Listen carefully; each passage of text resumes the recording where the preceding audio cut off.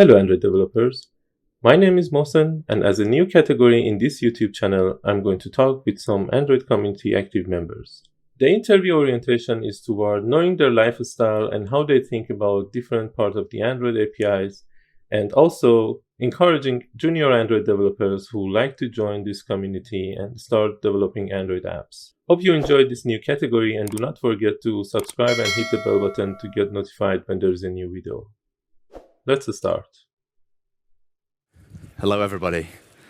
Come on in, grab a seat, get cozy, relax. This is weird. This is too much power for me, this microphone. Hello, everyone. So today I'm here with Ben Kadel. I'm super excited that he accepted my interview request, and I knew him from Twitter, and then he started his YouTube channel some time ago, and now his YouTube channel is being seen by 3K or even more. Yeah. 3K at the moment. It's crazy. Yeah, cool. So Ben, you can introduce yourself and give us some idea. Who are you? Oh, well, hello. First of all, Masan, thank you so much for having me on this video series. I'm very honored, especially to be number one. That means a lot to me. Thank you so much for that. But yeah, so my name is Ben Kadel. I'm a senior Android developer at a company called Babel in Berlin. We make a language learning app, and essentially my day-to-day job is Android development coding. That's me in a very brief nutshell. Cool. So I have different type of questions, some broke into different categories, and I wrote some of them by myself, and I also opened a Reddit thread, and some developers also came there and dropped some questions. So we will go through and let's see how it goes. Sounds good. The first category is lifestyle, and you already introduced yourself and you mentioned where you're based, but we like to know what are your hobbies after work and when you're not working. Ooh, that's a really good question. So yeah, immediately I'll preface this answer by saying that although I seem like quite an outspoken person, I have very, very nerdy hobbies. So I really like board games. I play and collect board games. For some reason, I own over 100 now, which is really silly and expensive, but that's me. I play Dungeons and Dragons. I do like doing some sport as well. So I play Ultimate Frisbee, and I go bouldering. So that's like sort of short climbing without ropes and stuff. It's like technical hand placement and strength and stuff. So that's sort of my hobbies after work. I do like to do a little bit of like coding outside of work, but I think as I've got a bit older, like I'm 30 now, as I've got older, I've sort of appreciated time away from a computer, I think. Although I love, what I do for a job, it's nice to have that sort of like separation. Cool. That's interesting. So the next question is, tell us a fun fact about yourself. Oh, a fun fact. Okay. The first one that just sort of pops to mind. I used to work as a circus specialist in an American summer camp for kids. Like they call it a sleepaway camp. So the kids come for 8 weeks and we work as like camp counselors. And I used to work as a circus specialist, teaching kids how to juggle, walk on stilts, Diablo, all sorts of crazy circus stuff. And I did that for three years in a row. So each summer I would fly off to America, work, and then fly back. And it was amazing. One of the best times multiple of my life. Really cool. Yeah, now I know where all the fun comes into your video. So you're always juggling, jumping around, and that's super cool. I really like your energy. Yeah, exactly. I love your energy. Yeah, that is very, very kind. Yeah, I think it worked well at camp. Like especially like I don't know why. Like I used to be a teacher as well. I really enjoy engaging with like folks that have a young energy, like young folks as well, teaching them something new, helping them sort of grow and understand the world. And I think I sort of get a lot of energy from that as well. And I've sort of managed to steal away a big bucket of energy that I use most days, cool. I guess. Thank you for that, though. That's a lovely compliment. Ed, let's go over to the screen. Wait, we hit it. Oh no, I gotta wait. I had something ready. Let's go. Hey Haley, I think you're the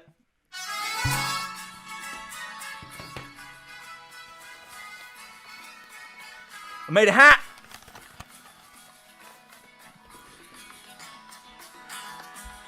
We made it. 3K, baby. I don't know what's happening. What was your latest non-technical book you read? Ooh, non-technical. Okay, so the Androids by Chet Haas doesn't count because that's a technical book. So the non-technical book, I'd say, Barack Obama's recent autobiography. I think it's called The Promised Land or something. I can't remember the title of it, but I've read that. I don't think I've finished it, so I'm probably lying a little bit there. But I've read a chunk of it, and it's a really insightful and really cool book to read. Have you read it as well? I saw some YouTube interview with Barack Obama about this book, and I found it interesting. But to be honest, I usually don't read that much non-technical books. Do you also do Android development in your free time? So to have some fun and doing some maybe your personal app or something like this? So the short answer is not too much. I have been doing more and more as I've been getting sort of more senior, but most of my projects that I do, like Android wise, are sort of like playground projects, sort of mess around spaces. You'll just create an app to like, the most recent one I was messing around with like the compose canvas and stuff, just making different like things there. I do have one like project that I'm working on at the moment for fun, which is like an app basically for a friend and his mates.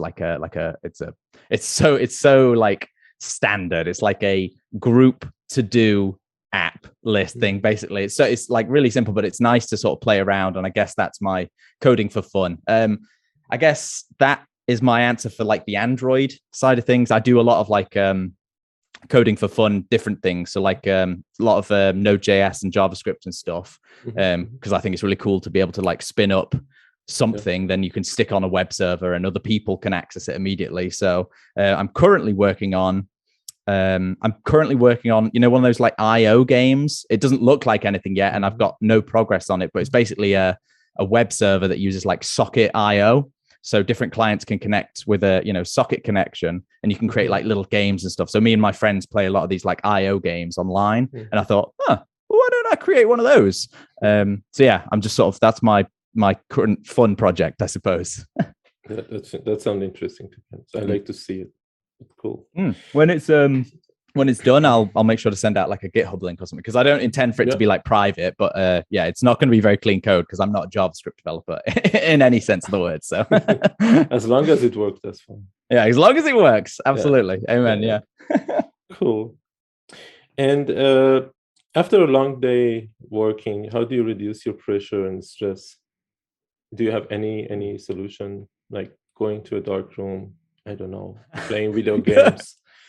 Okay. Listening to some music. I was going to say, just go into a dark room, shut the door, and just sit still for like an hour. That's my style. Honestly, off the top of my head, I don't really know. I do play a lot of like Xbox and stuff, and me and my girlfriend watch a extraordinary amount of like Netflix garbage. So I suppose that's how we unwind. We like to cook together as well, so that's a really cool way of like just unwinding. But yeah, I haven't really thought about that. Yeah, I think it's mostly just sort of like get away from this desk and go through that door and do something else in there. And that's usually, I guess I don't, maybe it's not a very good answer, but I guess I don't have too much stress in my life. Touch all the wood. Because tomorrow will be the most stressful day. There's ups and downs, but I think overall it's pretty chill. So I haven't got sort of this need for, de-stress, but yeah, that would be my answer. Sorry, it's a long one. No, that's okay. Dragged out. I hope tomorrow Bubble doesn't say that we want to refactor the whole code and we want to release it next day. So exactly, yeah. Hey, Babel, if you're watching this, I have plenty of work. Thank you very much. So, do you normally listen to music when you want to focus on a task? And if yes, then what genre or playlist or special artist or even a special song repeating all the time? Okay, this is really weird because I literally had this moment today. Like I was like, right, code time. Before I even coded, I opened up Spotify and I was like, go. And then I was like, right. So actually I have it's quite interesting. I have my main genre when I'm trying to work and like really focus on generating ideas for the code, it'll be something without lyrics. Like Chill Step, for example, is my main sort of go-to. Something, it has to have no lyrics because otherwise I'll get distracted. But if it's something where it's a monotonous task and I don't need to really engage my mind, it's just some sort of, I don't know, bad example, but like find and replace across a bunch of files. It'll take me a couple of minutes. Then it's whatever. And my favorite artist is a band called Coheed and Cambria, which is they do like prog rock and metal rock and stuff. And I adore them, and I can always put them on. At the moment, I'm listening to this insanely brilliant artist called Mark Revier.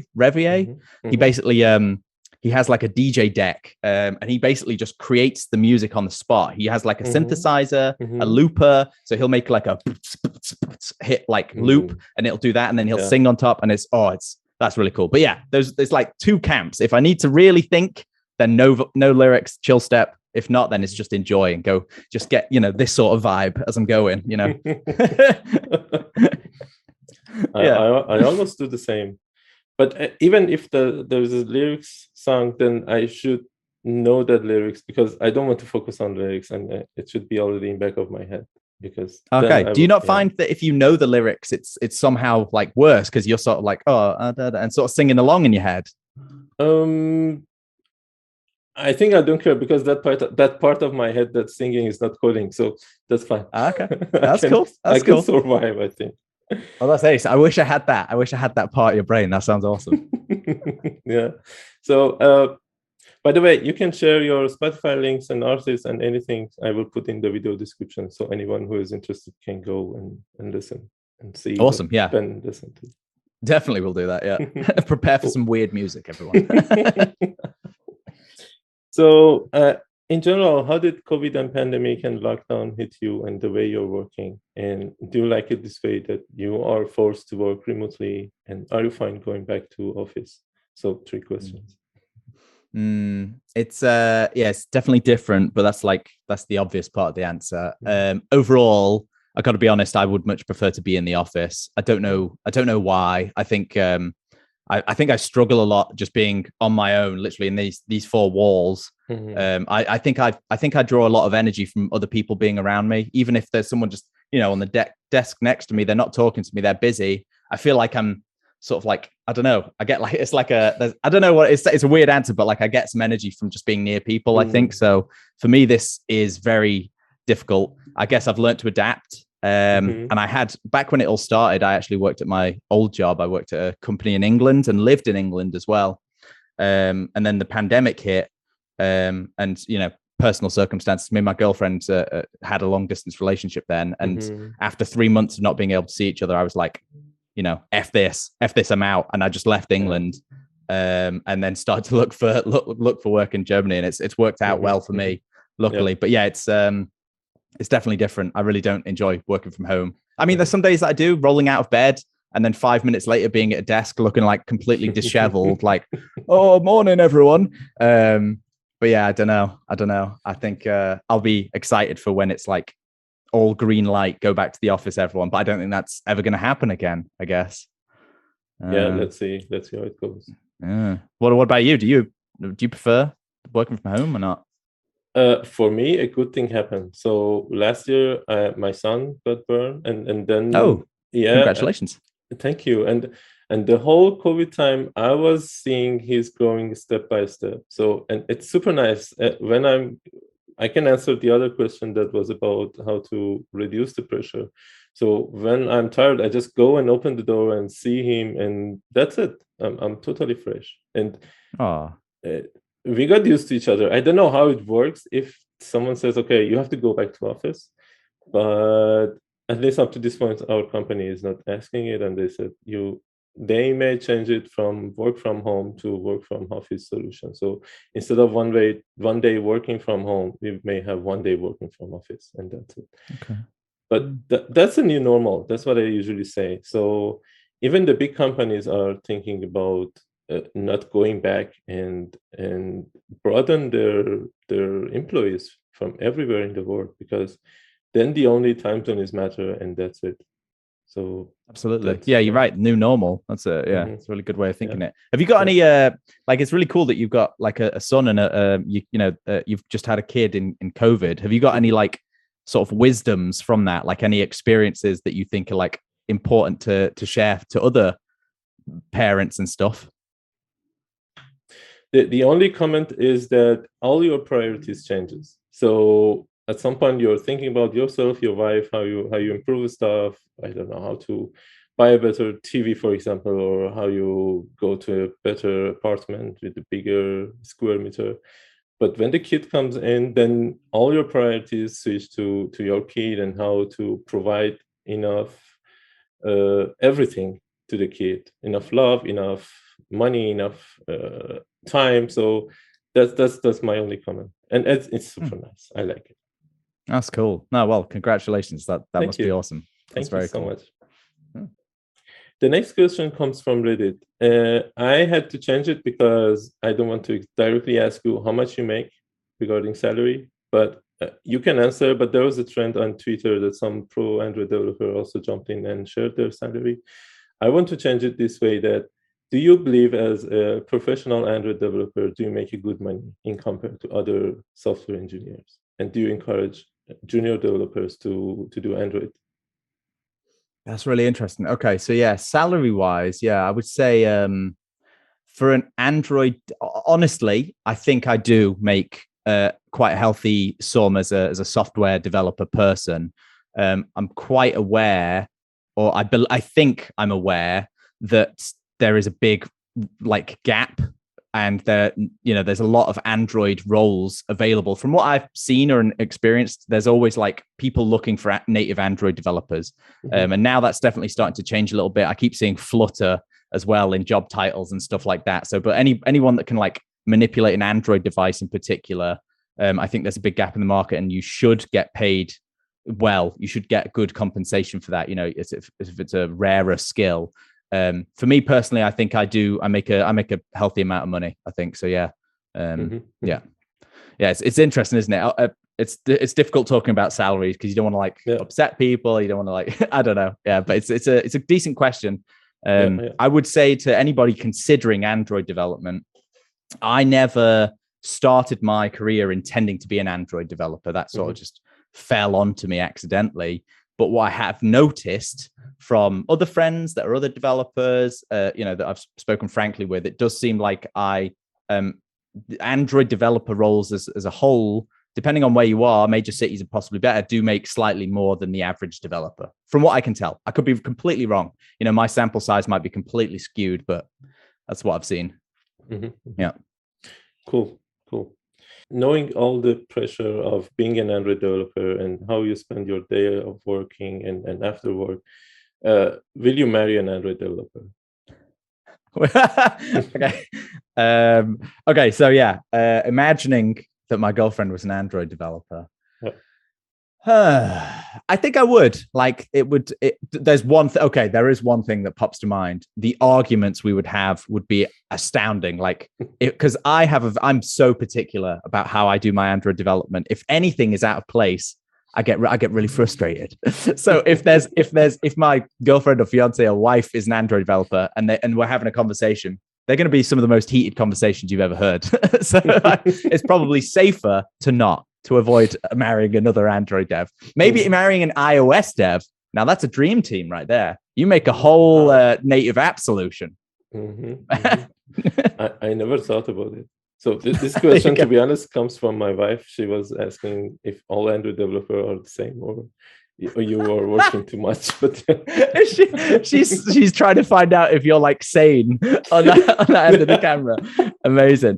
Mohsen's wife, I think he's fine. Yeah, he's good. He's normal. He's normal. That's funny. Yeah. Cool. As the last question of this category, what's your phone brand? iOS or Android, and which one? Oh, Android, absolutely. Okay. I would be a hypocrite if I had an iOS, but I have a Pixel 6 now. So I just got this just before, just after DroidCon Berlin, actually, it came through the post. And yeah, it's fabulous. I was working with a Pixel 2 before that. So I had a Pixel 2 for like 4 or 5 years and it survived. It was a great phone. one of the best phones I've ever had, a Pixel 2. Yeah. But then it was slowing down. Things were, the storage was actually way too small. I wanted to put loads of stuff on it. So I was like, right, time to upgrade. And the Pixel 6 had just come out. So I jumped straight on it. I'm also a fan of Pixel. I switched from 2 to 4, but now I'm happy with 4. Let's see if I want to change. We will see you on the next category. Okay, the next category is about Android community and how you contribute to this community. As a first question, what was your latest contribution to the Android community? Any talk, any article, or whatever? Well, recently I was at DroidCon Berlin, so I think that's my most recent contribution to the Android community. We talked, myself and a colleague of mine, we talked about how we integrated Jetpack Compose into the Babel app. So, spoiler alert: Babel app has Compose in it in production, which is really fantastic. And back at the start of this year, before Compose went stable, we were like, right, we want to get it into the app. Maybe we'll be lucky and picked up by DroidCon and get a talk. So we proposed the talk, we did all the work, and it was great. It was so much fun. Oh my goodness, so much fun being on stage in front of real people again, real people. Yeah. I was there and you burned the stage. That's my comment. So thank you so much. I will share some of the videos with the viewer so they'll see I'm not lying. Bless you. Thank you so much. Yeah, the videos of it's just a little circle though, and I move a lot on stage. So the poor cameraman is constantly having to go, oh, where's he going? Where's he going? Back full circle, we started with 2 objectives. 1, to integrate Compose into the Babel app and use it. We did achieve that. And sure, myself and Ahmed weren't the ones to put the Compose stuff into production. Again, thank you, Android devs. Woo.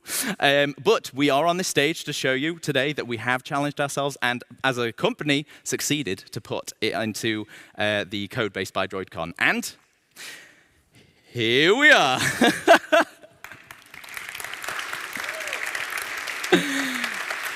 We rehearsed that too many times. It didn't land. Anyway, the last final question before you run away is, was it worth it? Was all of this Compose nonsense, learning from the ground up, redoing a bunch of app screens, was it worth it? Short answer, hell yes.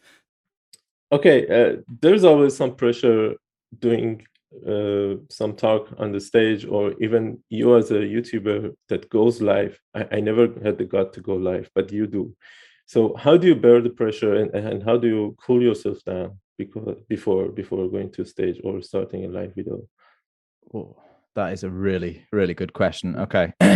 So I do have a couple of tips for this. I think, well, maybe 1 or 2.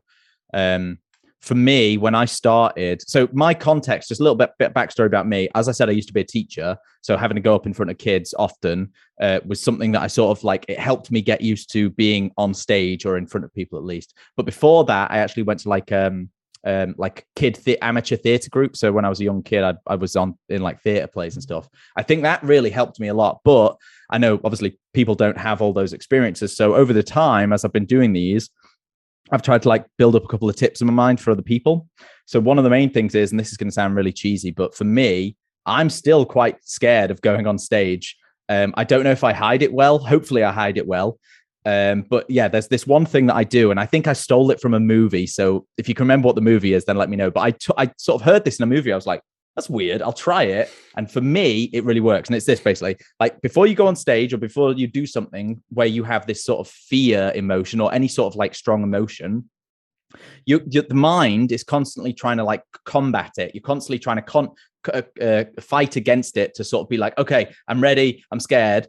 But this tip says for 5 whole seconds, again, stole this from a movie. It's not mine. 5 whole seconds, you are allowed to feel all of it. Let it overcome you. Let it surround you. Don't fight it. Just let the fear, in my case, just consume you. And what you'll do is you'll go, okay, 5 seconds, go. And you'll just 5 seconds of just oh, this is awful. This is going to suck. And then after 5 seconds, you have to stop. And you have to do something. You have to act after 5 seconds. And either that's go on stage or just sort of bounce around, something that's a bit different than what you were doing before. And what it did for me, at least, was it made me realize I'm a lunatic, right? That's the guy there, the 5-second fear guy. What the hell is that about? He's not going to get stabbed. No one in the audience is going to stand up and go, boo, you suck. I mean, they might, but they're not going to do that. Everything that weird fear person is feeling is just in here. And that exercise where it's like, okay, 5 whole seconds, not to fight it, just feel all of it, just highlights like, this is just up here. If I can just control that and move past it, everything's going to be fine. And then often you'll be on stage and you'll be there for like the first minute. You'll sort of be like still sort of feeling a little bit of the fear. It's not going to go away, but you'll feel it. And then after you realize that, oh yes, this person in the front row is not going to stab me, that person in the third row is not going to yell boo, then you sort of start to go, oh, okay, I can start to like release a little bit, enjoy this, and start to play a little bit more. And I use that every time. Like before I went on DroidCon, I don't, obviously the camera didn't catch me, but I was sort of off to the side of the stage. I sort of just go, I sort of stand still and just go.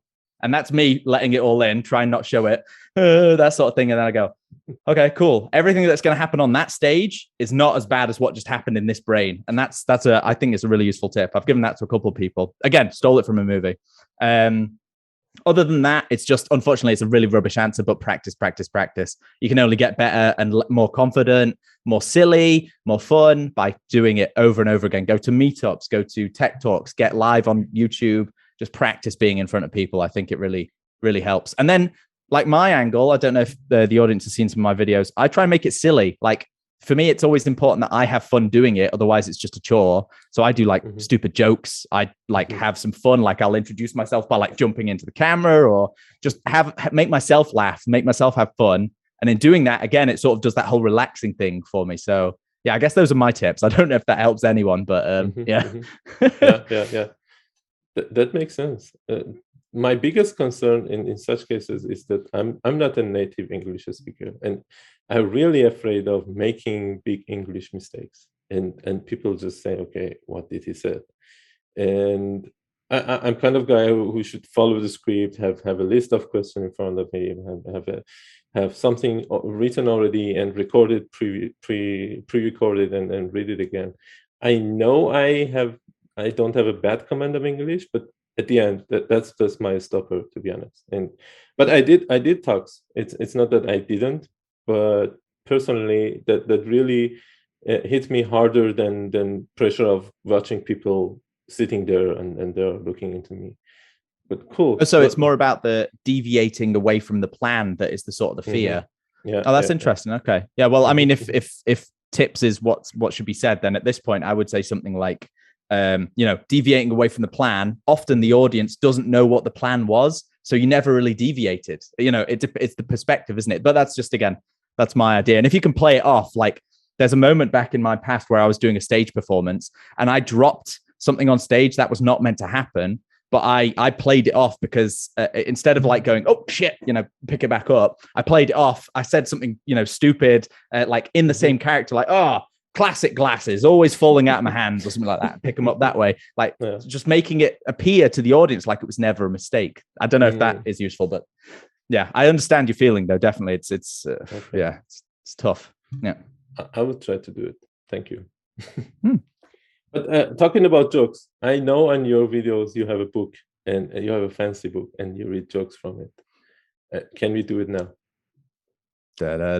He came prepared. Yeah, give me a page number from 1 to 280 and I'll read you a joke. 280 and then 84. Well, okay, here we go. 84. 84. This is what happens live. I search for a page and I'll say the category.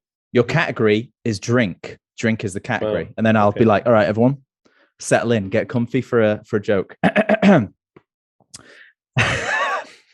Then I'll read the joke and I'll laugh like an idiot. Here we go.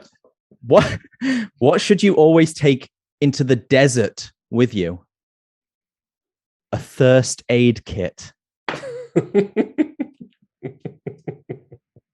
Yeah, it's that good. That was a good one. It's really not. It's really not. But yeah, it's good fun. Oh, it's like asking Alexa to tell me a joke. Yeah, exactly. Did you hear why the chicken crossed the road? I mute the Alexa. It would reply soon. Cool. Thanks for the joke. This one comes from Reddit. So from a junior Android developer, and this is about how you keep yourself up to date with the fast-paced Android community and Android API and Google, and they're releasing everything. Compose is here, Jetpack has changed it, and we have the navigation API. They are hitting us very fast. How do you keep yourself up to date? And at least in the stream. Yeah. Totally a feel for that question, writer. And back when I started Android development, I felt overwhelmed by the speed of change in Android development. It felt unfun simply because something you did 1 month, next month would be totally different. And unfortunately, again, my answer isn't super great. I think if you're going to be an Android developer, maybe you'll agree with me, Mohsen, that you have to make an effort to stay up to date. Otherwise, you'll fall behind. So it's genuinely by applying effort to it. I will read articles like proandroiddev.com. I literally go to that website every day and just see the new articles. If there's usually like 4 highlighted articles, I'll be like, do any of those interest me or anything I'm working on? If so, click it, read it. It's unfortunate like that. I watch a lot of YouTube videos. So wonderful channels like Philip Lackner, Coding with Mitch, Coding in Flow, those fantastic channels for Android dev in particular. They do videos that are always really topical to actual Android development. It's not just like, oh, how do you go from an activity to another activity? It's like, oh, here's an MVVM calendar app. Blah! And you can sort of take pieces out of that and apply it to your work. So there's a really good way to keep up to date. Reddit is a good one. Just any way you can read, interact with the community, watch some videos. It's not a great answer, but yeah, I think if you're an Android developer, that's part of the role, staying up to date. Yeah. What do you think? Do you agree? I partly agree. So I do not follow all the trends. So I just follow the things that may affect my work and the way I'm working.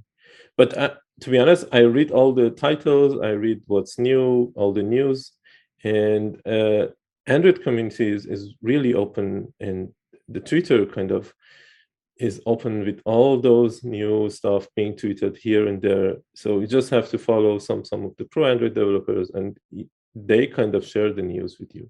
So even without any effort from your side, you just have to open the Twitter app and read their tweets, and that's it. But yeah, I've also been there that, okay, now is Kotlin. I don't know about Kotlin. Now is some other Jetpack API that's here. Now, yeah, I already told you, Android has changed. New API is here. New permissions here. I think we can easily get along with it. That's the point. So yeah. And just focus on the part that is really related to your job. You don't need to know anything about, I don't know, camera API if your app is just the content app.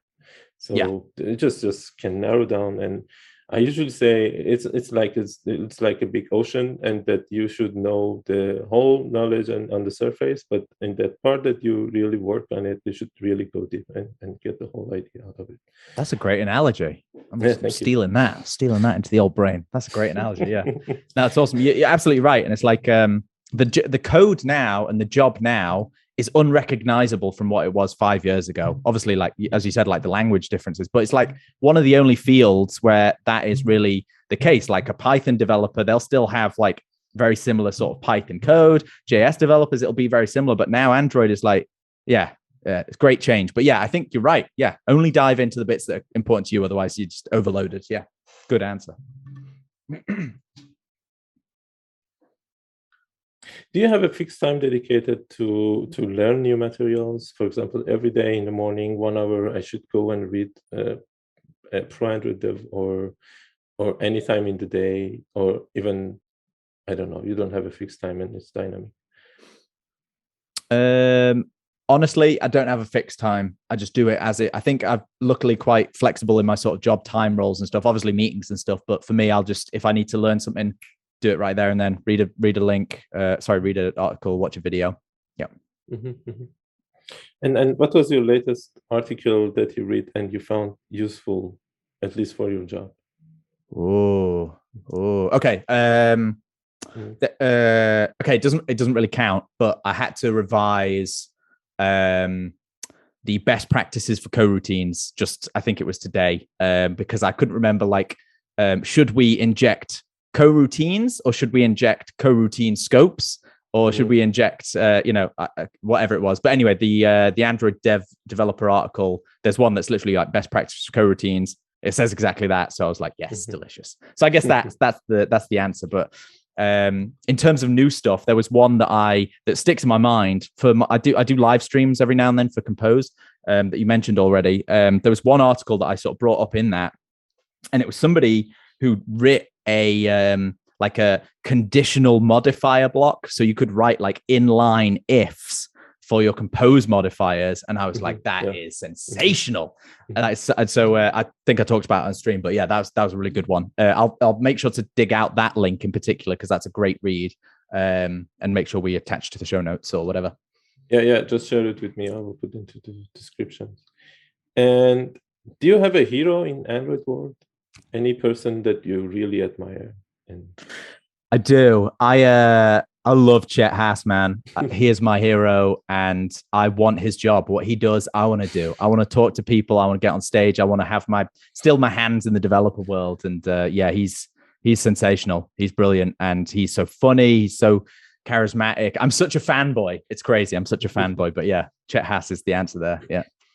Yeah. This question comes from Reddit. But how would you react if you see him? I guess you see him on DroidCon. I did, yeah. Somebody knows the answer to this already, but I'll tell the story then briefly. So yeah, he was at DroidCon, and it's 3 days long DroidCon. I basically spent the first 3 days of DroidCon seeing him and going, okay, how do I approach Chet Haas? What do I say to him? Like, can I go up to him? Is that all right? I didn't do anything because I'm a coward.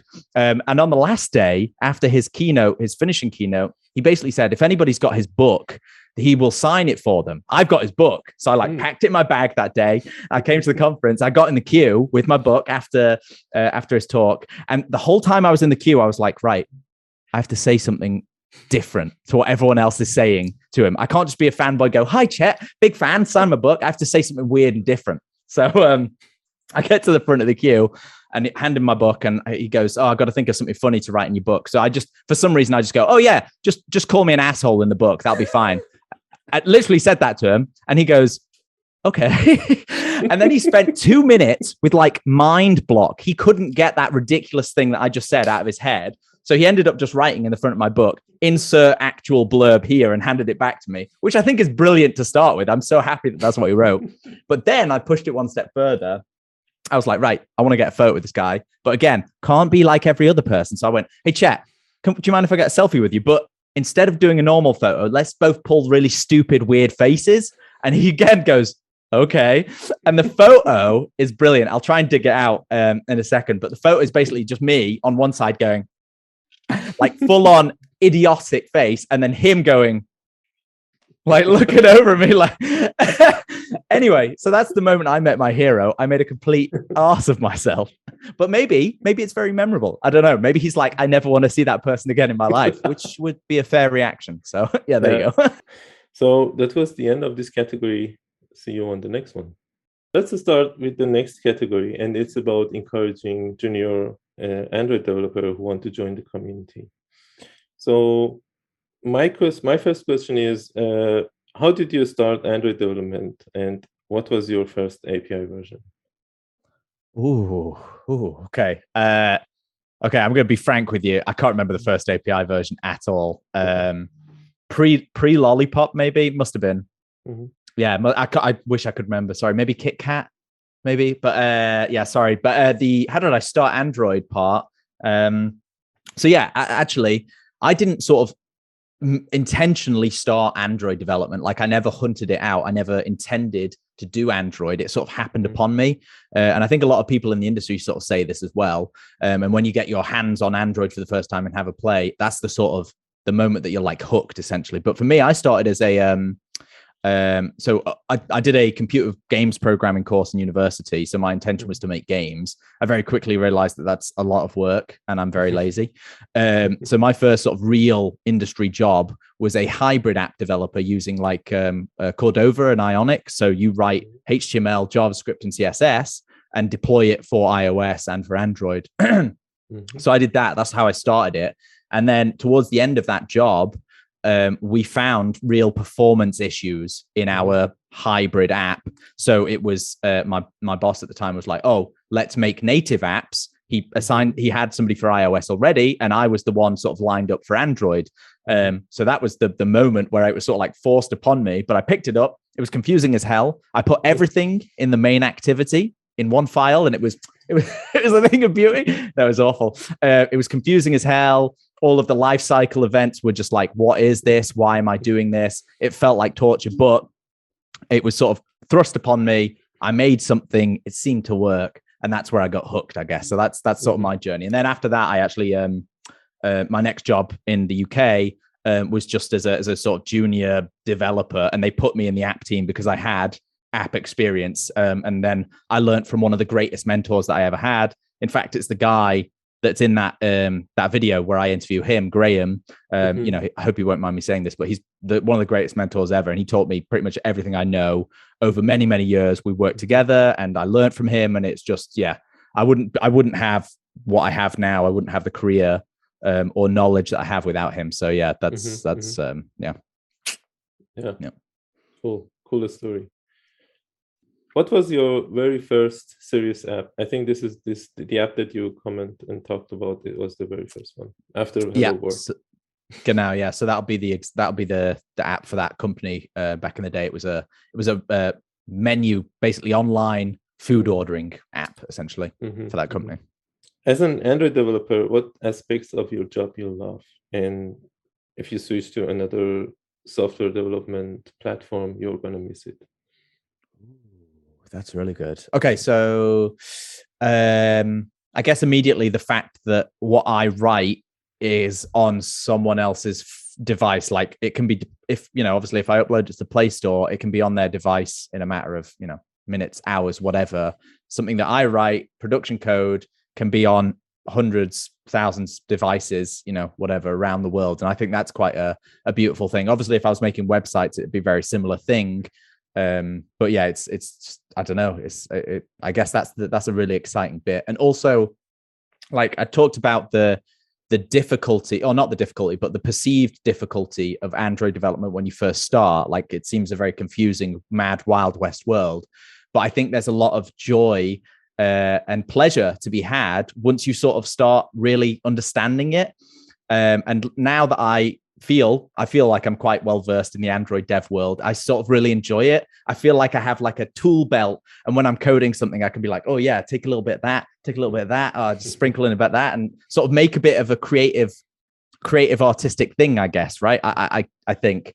And now that Composer's come out, life is real good. I've never enjoyed Android development more than now. I mean, XML was fine, and the real fast previews was great, but there's something about Compose, man. It's tasty. It's fun. It's fun. Yeah. Cool. Do you also code for other platforms like iOS backend or anything else? So yeah, I've never done iOS development. I've done a little bit of like AWS, I guess you could call that backend stuff, but I've done a fair bit and still do, as I said, like front end web dev stuff. So HTML, JavaScript, and CSS. And the reason that I really enjoy that and like to keep that semi up to date is because I think it's really good for prototyping things. So if you have an idea, one of the best ways to do it is just by building it and throwing it up there. Android development, that's fine. And it's got a bit easier now that Composer's there, but build times still sort of slow you down a little bit. Whereas with web dev stuff, you type it, you hit refresh, and it's there. And I think that's really good for prototyping and proving your idea. So yeah, that's my answer. Cool. And what's your advice for someone who wants to start Android development today? Do you suggest to start with Java and then switch to Kotlin, or start Kotlin from scratch? I think it's safe to say now that Java is in the rear mirror majoritively for Android world. I think you can ignore Java, in my opinion, completely ignore Java now, jump into Kotlin and just start there, and definitely start with some of the Google Code Labs, the Google Android Code Labs. The Android Devs YouTube channel has like a getting started video series as well that's really good. That's where I would start. Definitely the Code Labs, they're sensational, and the docs are great, but the docs are really scary when you're brand new, as you can probably attest to. But once you've started doing some of the Code Labs and you understand some of the key concepts, key terms, those docs become just delicious, I think, at some point. Yeah. Cool. And because some junior Android developers has a trouble or have no idea how hard it could be to get a job and jump on a job as an Android developer, I'd like to know, how was your last job interview process, and maybe enlighten some of the steps for them. Yeah. Okay. Okay. So the one for Babel, I can talk about. So in fact, there's something I'll start with before I like dive into that. At the moment, I'm seeing this trend, or at least there was back when I was sort of looking for jobs in Germany, where they'll send out like a test, like a technical test before you get into the interview. And that's fine. They want to assess that you've got the skills, but they fall into two camps for me. One that is really, really good and one that is awful and I hate. And I'll start with the second one first. A lot of companies, I won't name names, but a bunch of companies that I applied for send me these like algorithm tests. So they're like an hour long, 3 big ass questions, nothing to do with Android, nothing. And it annoys the hell out of me. And you spend, sure, you can do some algorithm stuff, but a lot of your job especially in Android dev, if you're going for a specific Android dev role, you're not going to deal with like these bloody binary search trees and inverting a binary tree and all that garbage. You want to do like show that you can do UI, asynchronous calls, make HTTP requests, all that kind of stuff. And those tests, I hate them. And I would advocate that anybody that gets those algorithm tests, fight the power, fight back. I don't know what you can do, but just fight back.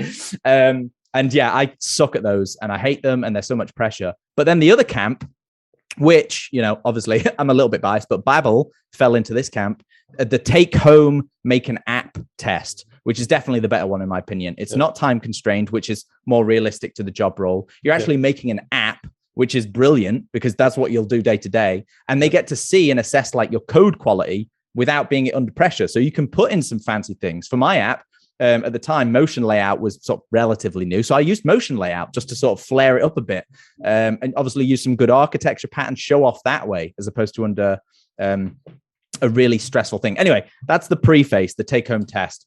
The job process. So the interview process consisted of a HR interview, a technical test. That's the take-home test that I talked about, and the technical interview. It started with the test, then the technical interview, then the HR interview. And each one of them, as I said, the take-home test was a lot of fun and enjoyable, and they gave me a weekend to do it, so plenty of time. After that, I sat with 2 already senior Android developers in Babel, and we just talked about the obvious question topics. Talk to me about lifecycle events. Talk to me about Android UI. What's the difference between a fragment, an activity, and a view? Talk to me about RX Java. Talk to me about asynchronous calls. They asked a little bit about big O annotation, but not too much. They talked about, I've forgotten what else they talked about, but the really obvious stuff.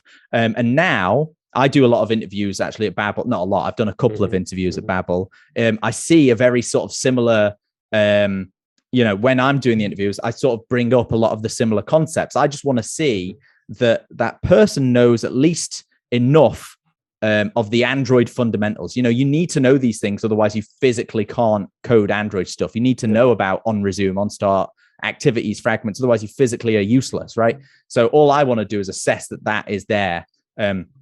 And then depending on the level, if it's a beginner role, that'll be it. That'll be pretty much it. And then what will matter is the culture of that person. Do they fit in with the culture of the workspace? Are they, willing to learn? Are they, encourageable? Are they open to new ideas, open to learning?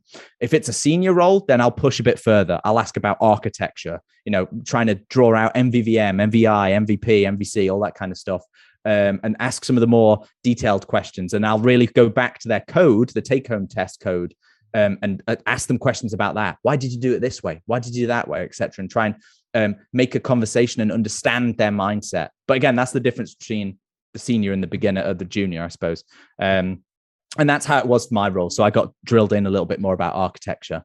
And then the HR interview, very simple. They are, from what I've experienced, trying to just assess that you fit in to the company, that you are a good, sensible, human, civil person that won't just start work and disappear for months on end, or that you will fit into the team. And it was a very, after the technical test, it's a very, in my opinion, simple, easy flow process, and it's just a matter of like proving that you know what you already know.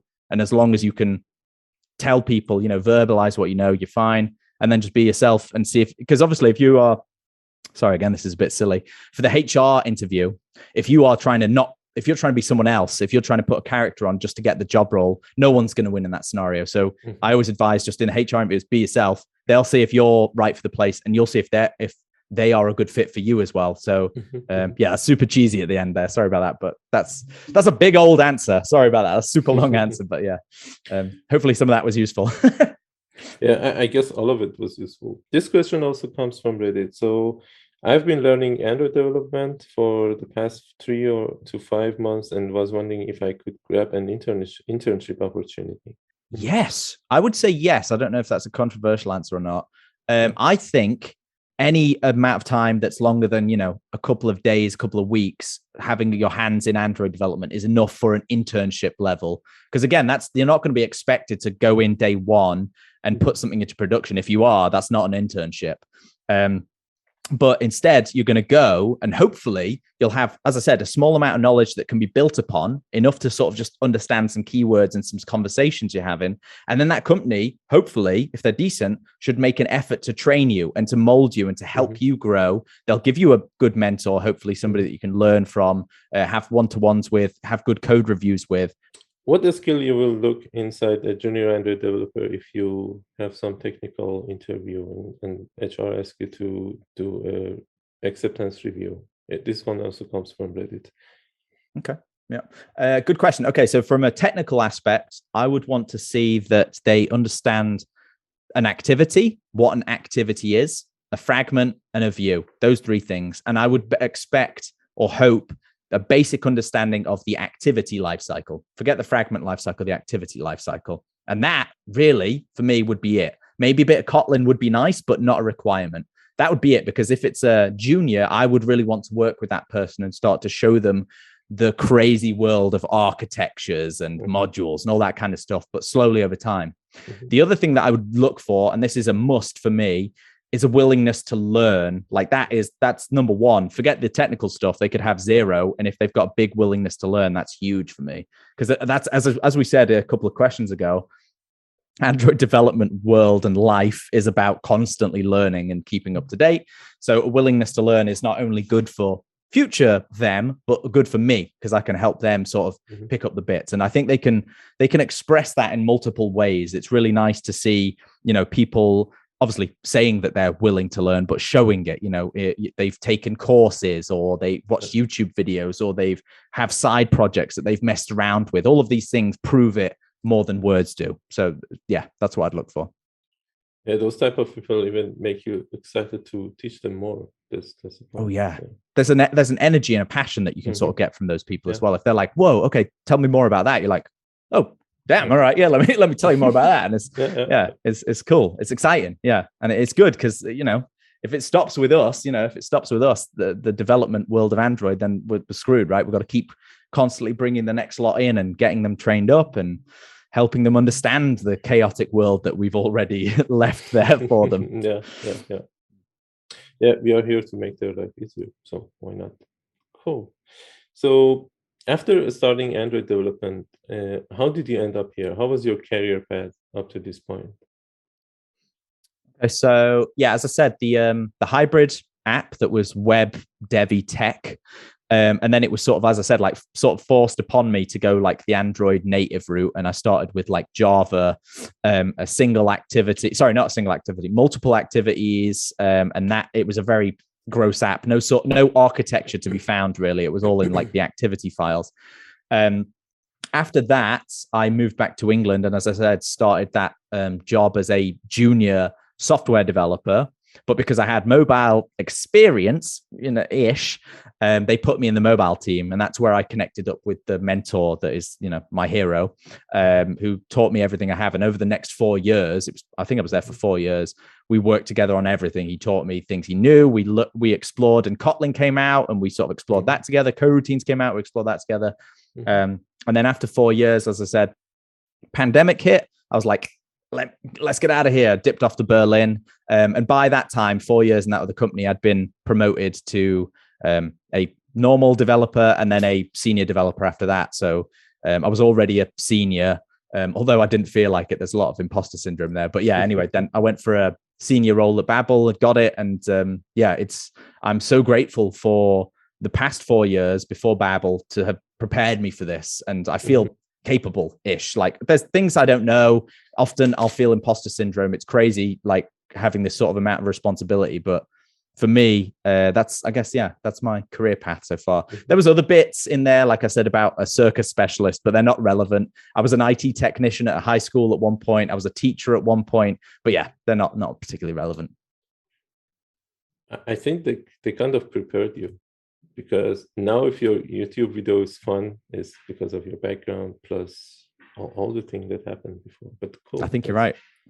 Thank you so much. That's lovely to hear. Yeah, I think you're right. I hope you're right. Yeah. Yeah, you cannot say, okay, I will throw them out and start from scratch. But yeah, that's cool. What technical book do you suggest to a junior Android developer to read? Whoa, okay. That's a good one. Okay, so there was one book that I read. It's super old now. I think it's out of date at this point, but it was something like Android Studio 3.5. And it was just this big, thick book, just explaining like how to use Android Studio. And actually, like this was when Kotlin had first come out, and some of the sort of complexities, some of the things you can do, and actually like writing an Android app was in that. And it was brilliant, but I think it's out of date now. I really think it's out of date now. There must be an updated one. Other than that, it's super interesting to read about the history of Android. So Chet Hass's book, Androids, is a great read, but not technical. What else? That's a really good question. I can't think of any more off the top of my head. Hang on, have I got anything in this drawer? No, I read a lot of books about like Linux and Unix and stuff. Like I'm a big terminal fan. Like I love sort of command line interface kind of stuff. So I've read loads of crap about that. And I think it helps me in my Android role, specifically when it comes to like ADB, using ADB like really well and efficiently. Using like Git like properly and sort of interacting with version control systems properly. But yeah, there's a crazy amount of books there, and I won't bore people with that. They're not Android specific, but they've helped me at least. There was some discussion on Reddit, and I promised myself to ask it from anyone who joins these interviews. And it's about, do you think you need to know all the Android APIs and all the history behind to become a good Android developer? From very first API. Oh God, no. I barely know any of them.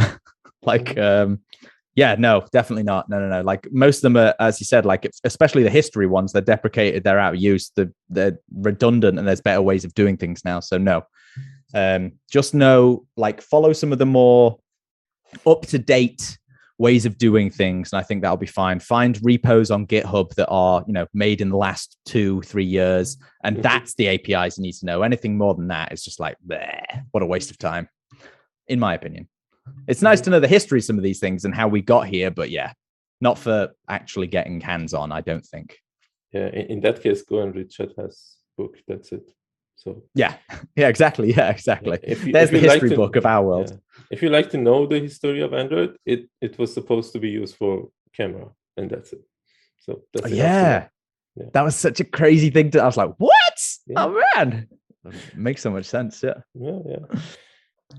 What's your definition of being a senior Android developer? What characteristic a senior Android developer should have? Is it that's a really good knowledge question. or something else? To start with, there's a decision making. In my opinion, there's a decision making component that you need to have as a senior. I think seniors should be people that lead the standard levels and the junior levels. They should be the ones sort of detailing how things are architectured, laid out, how things should be, what libraries to use, what not to use. I think, in my opinion, that should be the case. A senior should be someone that is deeply knowledgeable about Android, like the fundamentals. Obviously, knowing things and being able to look up the right things and knowing them off by heart is a different thing. If you asked me a question about, God, I don't know, broadcast something or other, I'd just be like, oh crap, I don't know, but let me read the docs. I've used it in the past. That's something that I think a senior, anybody that knows all of that off by heart, they're a genius, and they need to be like the CEO of the company or CTO of the company. But I think a senior should be, decision making, have a deep knowledge, but know how to apply it. And then I think nowadays, one of the really important parts of Android development is architecture decisions. And it sounds so boring. And if I'm a junior watching this, I'm going to immediately turn off because the word architecture is boring as hell, but it's so vital to what we do. And it makes good code, makes good apps that are efficient and functional and easy to maintain and readable. But that architecture only comes through being in industry, having your hands in an app and having someone above you, a senior or whatever that you can learn from, I think, or like a code base that you build together. Those are the three things: architecture, decisions, and knowledge. Yeah. Cool. And by knowing seniority and juniority, what team arrangement you like to work with? So all senior or a mix of senior and junior? Good question. So honestly, a mix would be better, simply because would it be better? I don't know the answer to this, but I would like a mix because as you're working, then as you can help those juniors progress. But multiple seniors in a team, you'll just fly through work. I think my preferred arrangement, I guess, is the question. So preferred arrangement, one or two seniors, many juniors, and then pair them up, get them pairing on tasks often. That's the juice. That's the good stuff. Yeah. My only advice is that don't give them boring tasks and say, okay, we have juniors to do those boring tasks. Let them do it. So agreed. Yeah, they shouldn't be there as grunt work. That defeats the purpose. They should be getting hands-on, involved, learning. Yeah, grunt work would just kill any aspirations or enthusiasm that a junior would have, in my opinion. Yeah, exactly. And another question from Reddit, which you somehow mentioned about it, but have you ever experienced imposter syndrome? And how did you face it? Maybe open it a bit because you mentioned you had it. Sure, yeah. I have. Yeah, it's awful and frankly terrifying. Actually, sorry to promote something on your channel. I actually made a video about imposter syndrome as well, where I talked about this exact thing. And I think there is no way around it. It's something you're going to feel because you have a logical brain in your head. You're going to feel like, wow, how am I in this position? I'm an idiot. I shouldn't be doing all of these decisions making. I feel it day to day still. I'm like, I'm Ben Kadel. I'm an idiot. How is anybody listening to a single word that I'm saying? But the one effective, it's not even super effective, but the one thing that I can say to help curve the imposter syndrome feeling is by simply knowing that it's not just you. Everybody or most people will feel that imposter syndrome. I'm sure you felt it as well. And simply by knowing that it's not just you, it unlocks something in your brain. It makes you go, okay, right. Yeah, I'm here. Maybe, I don't know how I got here, but other people are feeling the same thing. We're all just quote idiots on a boat together, right? Somebody's steering the ship. We're all together in this boat. And just by knowing that other people are probably feeling the same thing and openly talking about it. I had conversations in my last job where I was like with somebody that was the sort of same level as me when I got promoted to a senior. I was like, so I have no idea why I just got promoted. That makes no sense at all. And they're like, well, and they explained reasons back to me that I didn't even think of. They were like, oh, well, you do this good, you do that good, blah, blah, blah. And just by talking about it and knowing that other people feel the same way, that's a huge weight off the shoulders. But yeah, it's part of our world, I would say. It's part of our world. Just know that if you are in a role, you're not there by accident. You've earned it somehow. You have talent, you have ability. And if by an off chance there was a mistake and, it's not that way at all. But if by off chance there was a mistake and you've been promoted to a role you shouldn't be, then just get learning. But that will never happen. You will never be like, companies are smart than that. They won't just go, oh, senior, go. And you're like day one on the job. You're like, oh, I have no idea what's going on. I think. Yeah. What would you say to that? What's your advice? Yeah, you kind of mentioned it. I would say, okay, I might be an idiot in this position, but those who picked me are not idiots. They are running a company, and I'm not the first one who had got the promotion. So maybe they're right. I'm in the right position. And as you said, if I don't know some part, for example, if they put me as a tech lead and I don't know how to attend the meeting, I will go and learn it. That's a challenge and opportunity for me to go and do it. But yeah, I think every one of us has been there, and this is something to learn. Yeah, For anyone watching, you're not alone, and you are not crazy. All is good. You'll do it. You'll make it. One thing that's important is that knowing that such a thing exists, because if you don't know that this syndrome can hit you, and this is normal for everyone, that's horrible, because you feel that you're alone and you're the only one who is doing it wrong, and it's gonna kill you someday. But knowing that this thing exists, it's really soothing and making you feel better. Big time. Agreed. Yep. Yeah. And for the next question, what's a normal day of working for you as a senior Android developer? How do you start? How do you end? How do you in middle? Good question. Okay, so we use Jira. For anybody that doesn't know what Jira is, it's a ticketing system. So if I have a task to do, change the color of a button to blue from red, it'll be as a little ticket, a little slip that we can move on a virtual board from ready to work on to in progress to done to testing to merged or whatever, you know. So my initial start will be Jira board. What am I working on? Calendar. What meetings today have I got that are going to distract that working? Emails. Check whatever emails. And once that whole process is done, crack open Android Studio, open Spotify, get the chill step on and just go for it. Try and crack out as much work. I'm more effective in the morning than I am in the afternoon, both because most of the meetings are in the afternoon, and two, because I have an old man brain in my head where I'm awake in the morning and then I'm slowly just going, blah, blah, blah. Doesn't matter how much coffee. But yeah, that's my day. So the Jira board and then Android Studio for the majority of it. Sit in the terminal for a lot of times, dealing with a lot of the Git from the command line. Go to GitHub. We use GitHub for our remote version control system. Sorry, online remote repository. It's basically doing that. Sometimes mixing in a couple of pull requests, do a couple of code reviews. That's my day, I would say. Yeah. You know this Git blame feature, and I'd like to know what was your reaction when you found a hack in the code and you said, "Okay, let's see who did it," and then you find that it was you.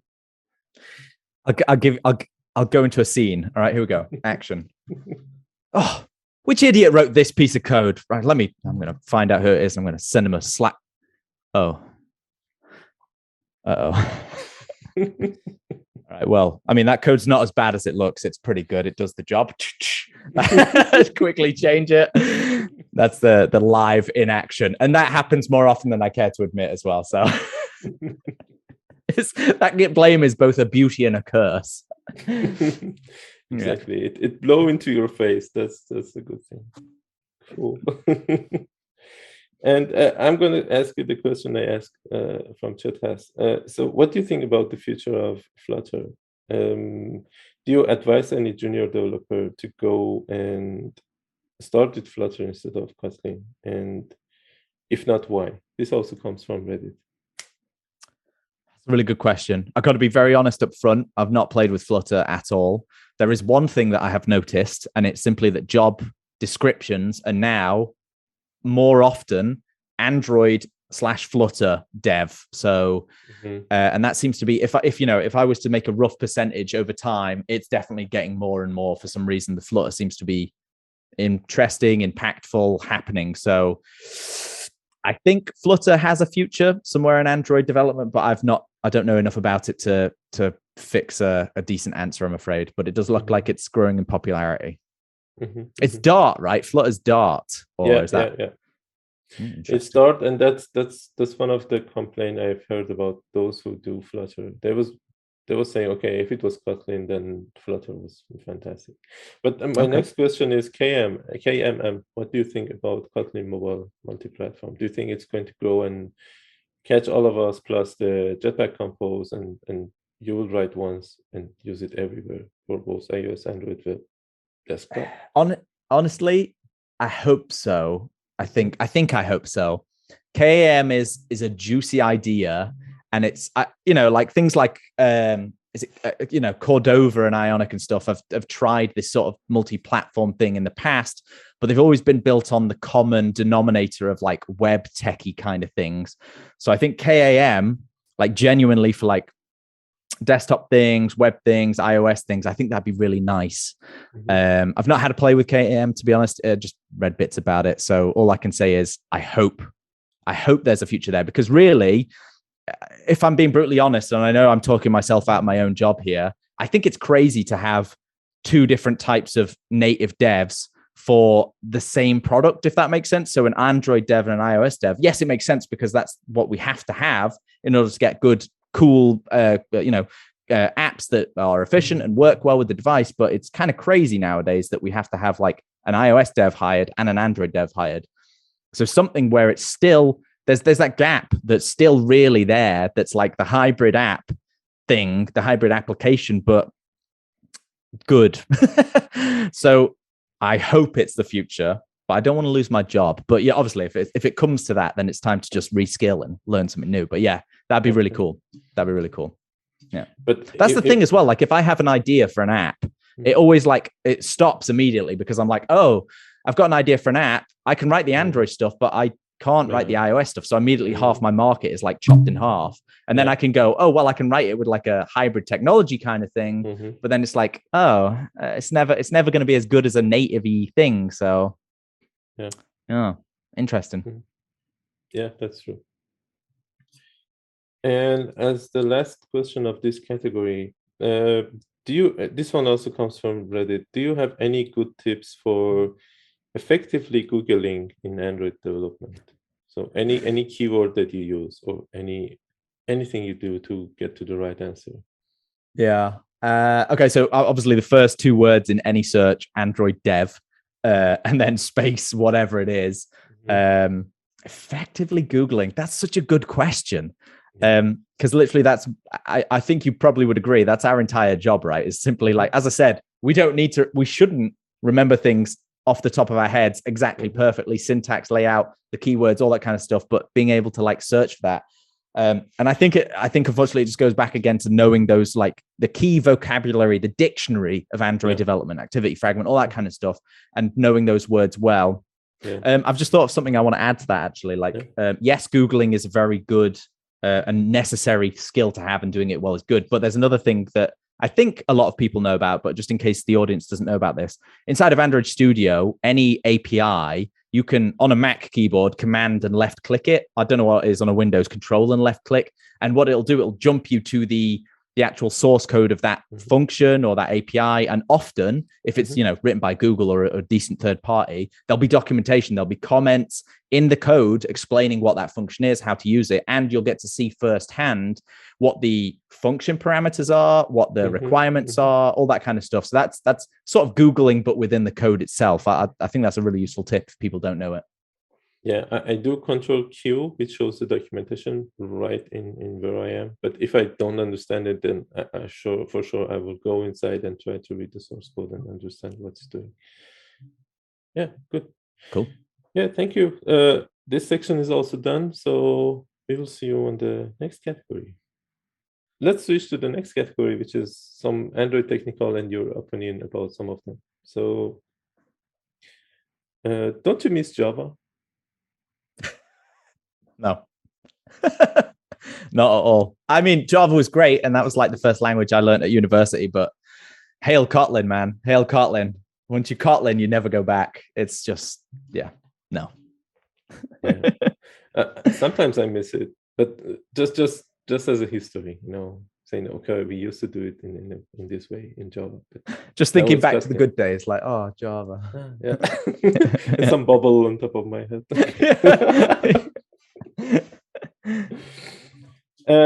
Name only one open source library that you cannot live without. Just one? Yeah, only one. You have to write. All right. Okay, the obvious one, retrofit. Can't live without it. I'm not going to spend any time making any sort of HTTP client. It's done for me. It's a beautiful API. It works with everything, even coroutines and flows. And retrofit. What about you? What would you say to that? I think I will also say retrofit, because I used to code before retrofit and it was nasty. All those async tasks and running threads, and I don't want to think about it. Yeah, don't go nightmares. Nightmare fuel. This one also comes from some interview I had a long time ago, and the guy asked me, if you had the power to change an Android API, which one would it be and why? I've got, I think, a good answer for this. I hated recycler view adapters. Hated them. Hated writing them. Hated dealing with them. Obviously, Compose World, we don't need to deal with them now, thank God. And that's why it's fun again. And spinning up things that are like, list detail apps is so much easier. But I hated adapters. I would just, I would do what Compose did. I would just bin the need for them. So thank you, Compose. Yeah. I think that then the next question is useless. I wanted to ask you what package in Jetpack you think you like the most, but I think we already know the answer. Oh, yeah. Oh, yes. And I think we also kind of know the answer to this Reddit question, but maybe you want to add something to it. How did you get along with Jetpack Compose? Because the thread is really hard on the Reddit, and any suggestion for integration to the existing app, not running from the scratch? Ooh, integration is a great part of that question. So first of all, love Compose, never going back. You can't make me go back to XML, people. But yeah, integration, that's a really great question. Because most of the time people aren't just going to go, oh, I have this huge app that's XML. Now it's Compose. That doesn't work like that. There's a great XML component, like an old Android View component called Compose View. And you can stick that anywhere into your XML layouts, and then find the view. Obviously, try and use view binding, or if you're crazy, find view by ID. Get hold of the Compose view, and you can set content on that, and then put Compose straight into your app. So they're integrating together. It works the other way around. So inside a Compose, you can have Android View, and that can refer to like old Android View system views, like Map View is the example they always give. There is another one, I think, called Abstract Compose View. Is it? Or is it something like that? It's Abstract Compose View, or something where you can basically write a reusable view component, like the old school one, but with Compose. It's a bit more abstract, pardon the pun. But yeah, interoperability is really important. And that Compose View is an absolute godsend. It's brilliant. So yeah, cool. Regarding TDD, test-driven development, do you think for Android is it just a myth or reality? And have you ever tried it in your current company or even previous one? Mate, I'm going to make a lot of enemies now, and I'm going to go for it. Real TDD in Android development is a myth. People are going to hunt me down, but I've never consistently done it successfully, TDD, simply because of the build system, build times. TDD in the proper way that it works, with the TDD manifesto, the red, green, repeat, etc., cycle, etc. You can do it, but you're going to be sitting for 10 times longer than you would be if you just make something, then test it. I'm not advocating that you don't use TDD. I think it's a brilliant way of working, but I think for Android world, simply because of the limitations of our build systems and so on, it's not really a viable one. However, saying that, tests are vital. I think you'd agree there, yeah. And they have saved my ass on many occasions, tests, and not just like unit tests to test the logic. And again, this is where like good architecture slicing comes in, because you'll be able to test your repository, your use case, your view model, if you architecture it properly from the ground up. But UI tests are very, very possible and very easy to do in Android. Espresso, obviously is the library. You can query the view tree and start asserting things against it. But Compose has made that even easier. Like you can query the node tree and assert things against it. So there's no excuse not to have tests. But I think forcefully doing TDD consistently in Android world is very difficult to do without going insane, in my opinion. What do you think? You agree? I agree. But anyway, I will share Ben Twitter handle here so you can go and talk with him. Yeah, you can. No, please. But talking about unit testing, when you are estimating a ticket, how much time you dedicate for writing tests for it? Okay. As a rough rule of thumb, I'll often, in my mind, just do whatever my estimation time is halved, added onto the end for unit testing. And if it's a UI component, I'll very much stick to that. If it's like a small unit slice, something that's just logic or, underneath the UI layer, then maybe I'll reduce it by a couple of story points or, effort points, whatever you want to call them nowadays. But yeah, usually half added on the end. And regarding testing, do you think how important is the code coverage percentage? Does it show something? Does it say that, okay, the code is a high quality one when it's high, or when it's low, you can say, okay, the code sucks, or you have to make it higher? That's a really good question.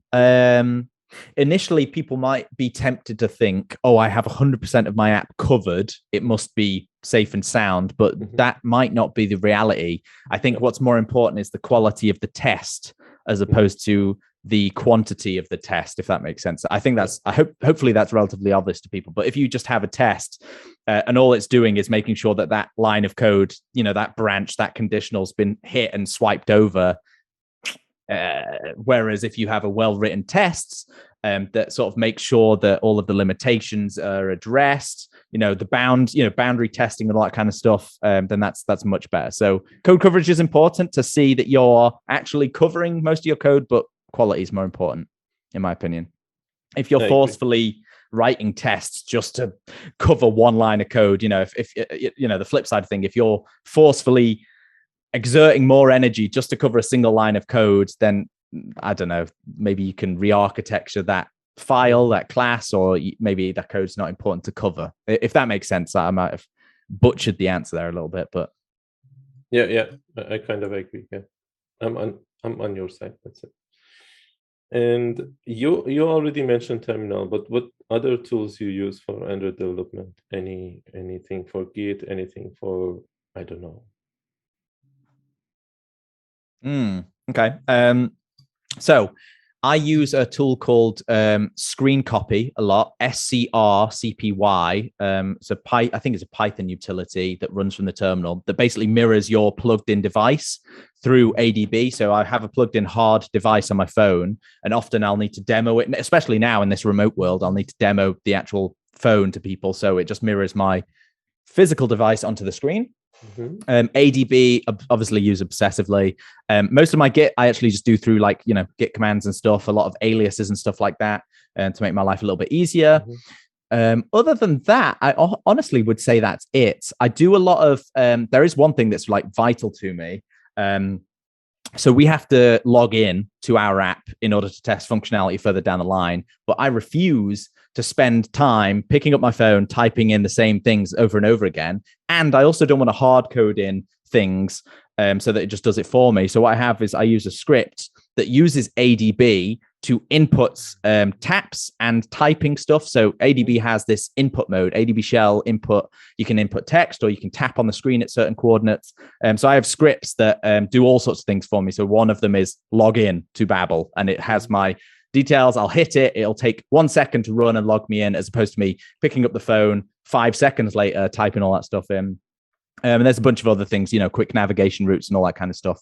So yeah, that's just ADB with extra steps. Yeah, that was interesting. I'm gonna try it.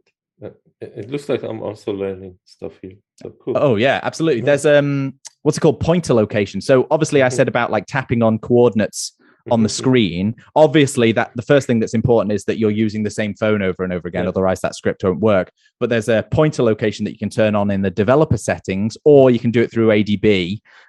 Just look for pointer location. You can turn it on and off that way, and it'll give you coordinates on the phone for where your taps are. So you can just sort of go through the experience tap. You go, oh, 100, 100, type that into my script, tap again, 500, 200. Yeah. Okay, cool. Yeah, I will try it too. I'm also suffering every day doing this stuff. It is a suffer. It is a suffer. Yeah.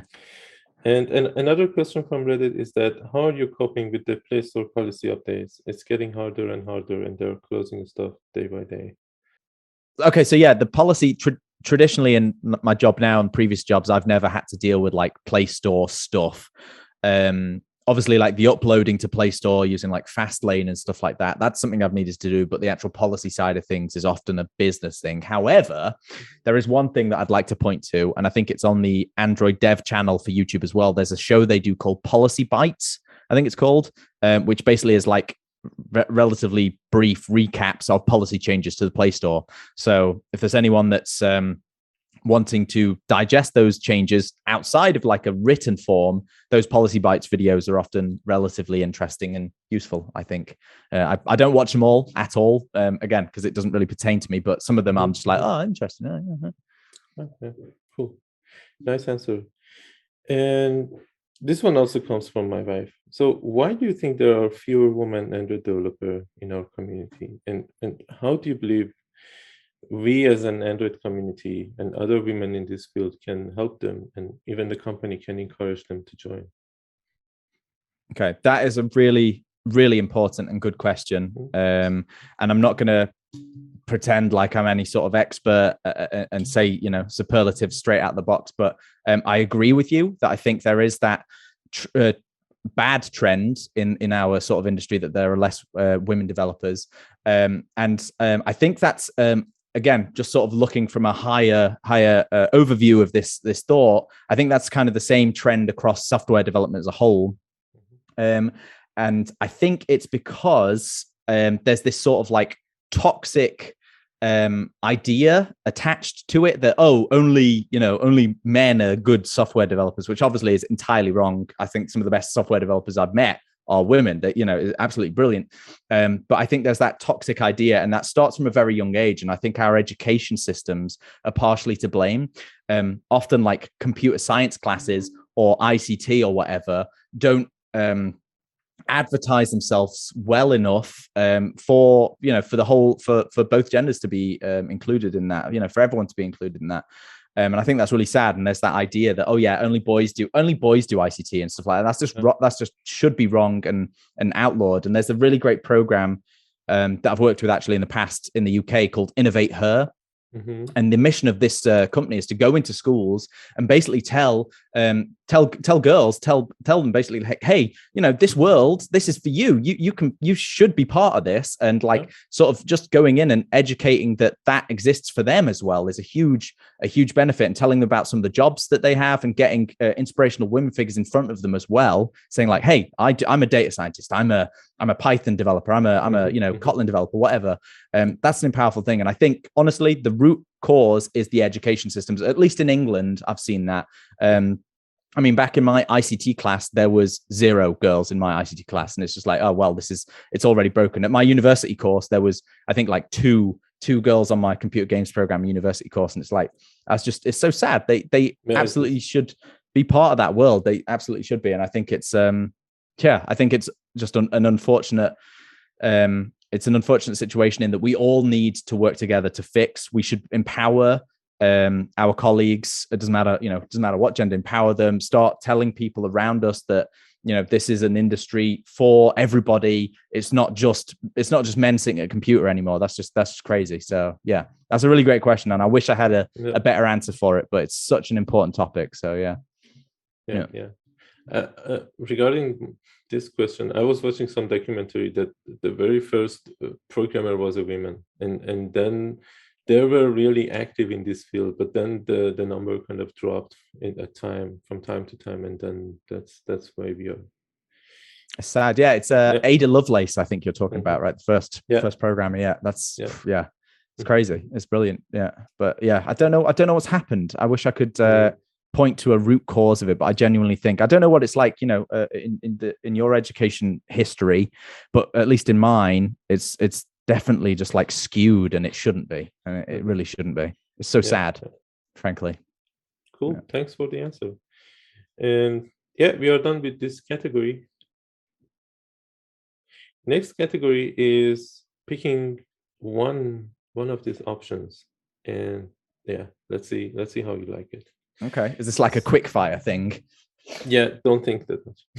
Okay. Yeah, be ready for it. I'm ready. So Mac, Windows, Linux, which one you pick for development? Linux, but if I'm doing Android development, Mac. Okay. Java, Kotlin. Kotlin. Dart, Kotlin. I think Kotlin. You mentioned you don't know. I don't know why that took me so long. It's like Dagger, Coin. Dagger. Okay. RxJava coroutines. Coroutines. Git terminal or Git GUI? Git terminal, baby. Git terminal. All the time, no GUI, no nothing. All the time. I do a couple of merges and rebases in the GUI, but the rest of it is terminal. And in fact, I'm trying to do Git merge tool is a nice sort of GUI in the terminal for doing merges and rebases and conflicts and stuff. So I'm using that more now. I'm like 80% there, but sometimes it's just so like confusing and complicated. I'm like, okay, I need to jump back to a UI. But which UI you use? Which GUI? Which Git you use? Just the built-in one to Android Studio. So I think it's like a plugin, isn't it, to Android Studio? Yeah, it is. Yeah, true. Yeah. Merge or rebase? Ooh, merge nowadays. But I used to be a big rebase fan. But often I'm working now. There's multiple commits, and it's such a pain to rebase and then deal with the conflicts over and over again. So yeah, I think it's the way of working merge now. To be honest, I'm also on your side about this one. They're still doing rebase, but I can see good things about merging. But that's a big discussion. We can do it later. MVP, MVVM, MVI. MVVM. And tab or space? You're trying to start a war. Space. Exactly. Space. Yeah, my tab key remaps to 4 spaces. The show Silicon Valley, right? That's it. That's in the show. Yeah, exactly. Yeah, funny. Yeah, that's cool. So that's more or less it. So how people can reach you and get in touch with you? Is the Twitter handle enough, or if you want to share other channels? Yeah, awesome. So the Twitter handle @Ben_Kadel. So underscore, the line Kadel, Kadel. I also have, in case like a link hole kind of thing, I have a GitHub pages page. So it's cardelio.github.io is like my sort of landing page, and then you can go to the Twitter, you can go to my YouTube, you can go to my GitHub from there.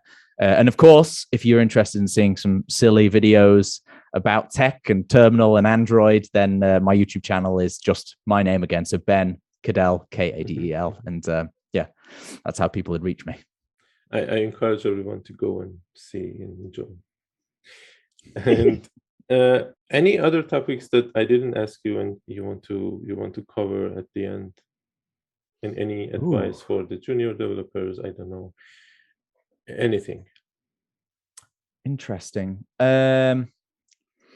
Yeah, well, okay, not really, but just like an outing thought. I do super peer, so I just have like one-on-one conversations with people nowadays every now and then. And a topic that's come up often is people undervaluing themselves. So often Android developers that are incredibly talented at their job, far more talented than I am, but they undervalue themselves, and they they work for, obviously we're all going to say, oh, money's not important, but money is important. But like, money isn't the driving factor, but you should be compensated matching your skill level. And Android, as I said at the start of this, is like a niche area. I think people need Android developers, and you, person watching, you're the talent. So you should be compensated fairly. You shouldn't just be forced to do this. You shouldn't be given a rubbish wage. You should value yourself important. And obviously, it's very easy to say from my position of benefit and privilege, I've got a job and all that kind of stuff. But really, if you have a job, if you have your foot in the door as a junior developer and you want to start climbing, then value yourself. You have all that knowledge about all the crazy Android things. Just value yourself. Don't take the first offer unless obviously it's a brilliant one and you want it. But, look at the other salaries in the industry. You can do that really easily now by Googling the role and salaries in that city or that area. See if you're getting a fair payment, and believe in yourself. It's super cheesy, but believe in yourself. You got this. I guess. I don't know. So cheesy. I'm sorry. No, super encouraging. I liked it. So that's it. Thanks for joining me, Ben. I really enjoyed this talk. And thank you so much for having me. Thank you. And thanks everyone for watching. So that's it. My name is Mohsen. Thanks for watching. And if you like this video, I'm going to do it more monthly. So subscribe to this channel and hit the bell button. You will get notified as soon as there is another video. Bye. Bye.